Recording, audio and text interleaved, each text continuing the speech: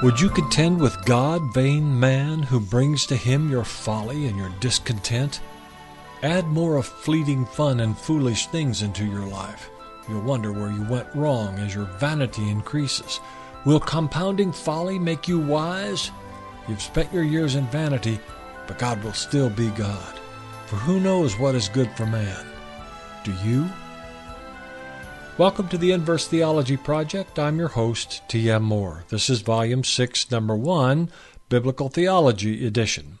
In Ecclesiastes chapters 6 and 7, Solomon indicts the man who is so fixated on the things of this life that he loses sight of some important facts. First, life is uncertain. Even the best laid plans of man can go awry, as Robbie Burns reminded us.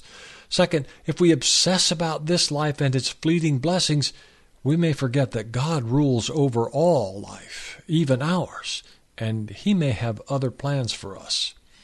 Today's installment of the InVerse Theology Project is entitled Full Lives, Empty Souls.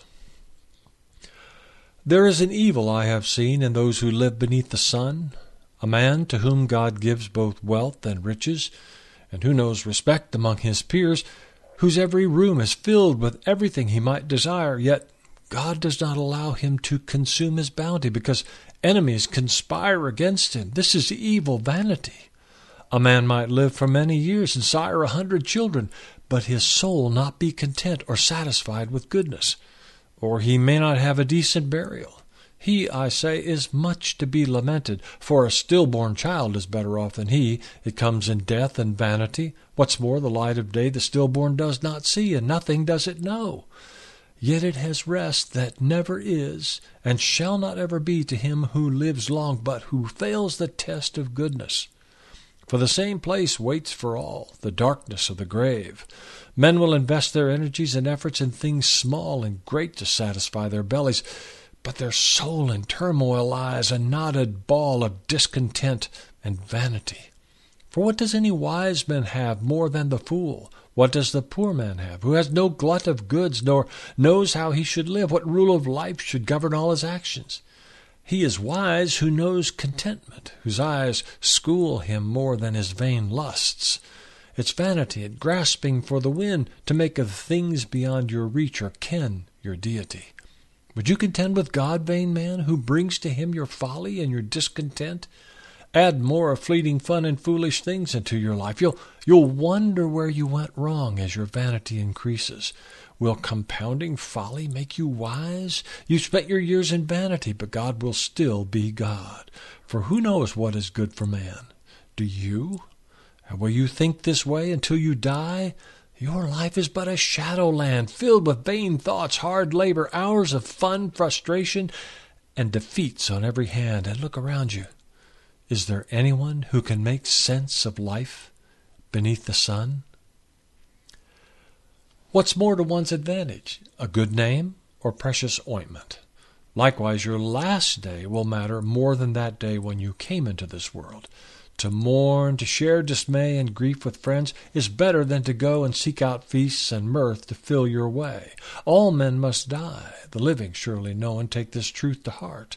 A life of mere frivolity, of laughing as you go about your daily work, is specious cheer. Let sadness have its place within your heart. Then you will know true joy should it appear before you. Every wise man, for his part, knows how to mourn, to care and sympathize with those who suffer. Every foolish heart seeks only fun and good times. Hear the wise man's words when he rebukes you. Turn away from fools and their vain ways. Let not your eyes or heart go with them. They think life's for play, mere vanity, and act like everything's a joke. Cast off oppression, turn away from flattery and bribes, and all that brings corruption to the soul. Look to the end of life, so that your sober spirit sings with patience more than pride. Take care to fend off anger. Anger is for fools. Don't pine away for former days, and do not bend your soul to yesteryear as if the fine things of your life are all behind you. You will not be thinking wisely to incline your heart this way. It's good, of course, for you to have a nice inheritance. Who would not like to have one? But for you to do what's best with this largesse, it would be good to nurture wisdom. Wisdom profits all who gain it. For, like money, wisdom could defend you, even though your wealth be small. For wisdom, more than money, is a sure defense, since proper knowledge gives to all who have it life and wisdom, free and pure. Look to the works of God, for they shall last. Take joy as wealth, let happiness perdure. And when adversity descends, hold fast to this, that God brings both adversity and joy. And when adversity is past, then joy remains. So live each moment free of fear, and be content not knowing what tomorrow may bring forth or what will be your future. Live each day as wise men ought to live. For I have lived the vanity of folly and have learned what it has taught. I know that life sometimes can seem to be unjust, as when a righteous man and wise dies suddenly, while wicked men live free and long without distress. Set not your eyes on wickedness or folly. You will know enough of these without much effort.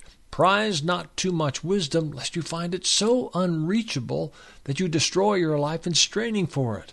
But do not let it go, however, and leave wickedness and strife aside. Fear God, and He will keep you from vain strivings that can undermine your life and ruin your soul. Seek wisdom, let it come to you, and you will know more strength than 10 strong rulers. On the earth there is not one just man who does good, who does not sin.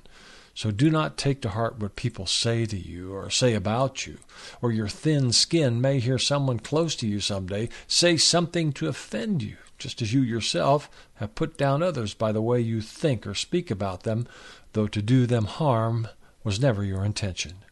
I have proved all this by wisdom, it is true.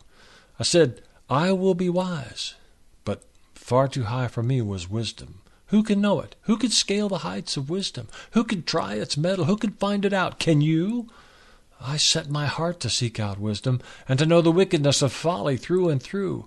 I hope that I might understand all foolishness and madness, and I find more bitter than if death were right at hand. The woman who with treachery of mind, whose heart seeks not to love but to ensnare, embraces not to cherish but to bind.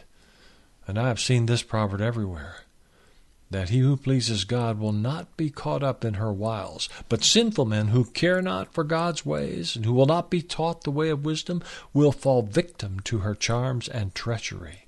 For I have sought out wisdom, seeking what all men should do who would be wise, yet it eluded me. One man among 1,000 might be true to wisdom, but a woman? It may be, if only in your fondest hopes and dreams. This much I have observed. God made us, me and you, to be upright and wise. It seems, though, we have sought out many foolish schemes. Visit our website, www.ailbe.org, that's AILBE.org, to discover the wealth of resources available to help you grow in your walk with and work for the Lord. You can review all the previous editions of the InVerse Theology Project by going to the website, clicking the Resources tab, then clicking the InVerse Theology masthead. Volume 6 of the InVerse Theology Project continues with our next installment in Creational Theology, in which we contemplate humankind's strange and wondrous romance with light. Until then, for the Fellowship of ILBA and the InVerse Theology Project, this is T.M.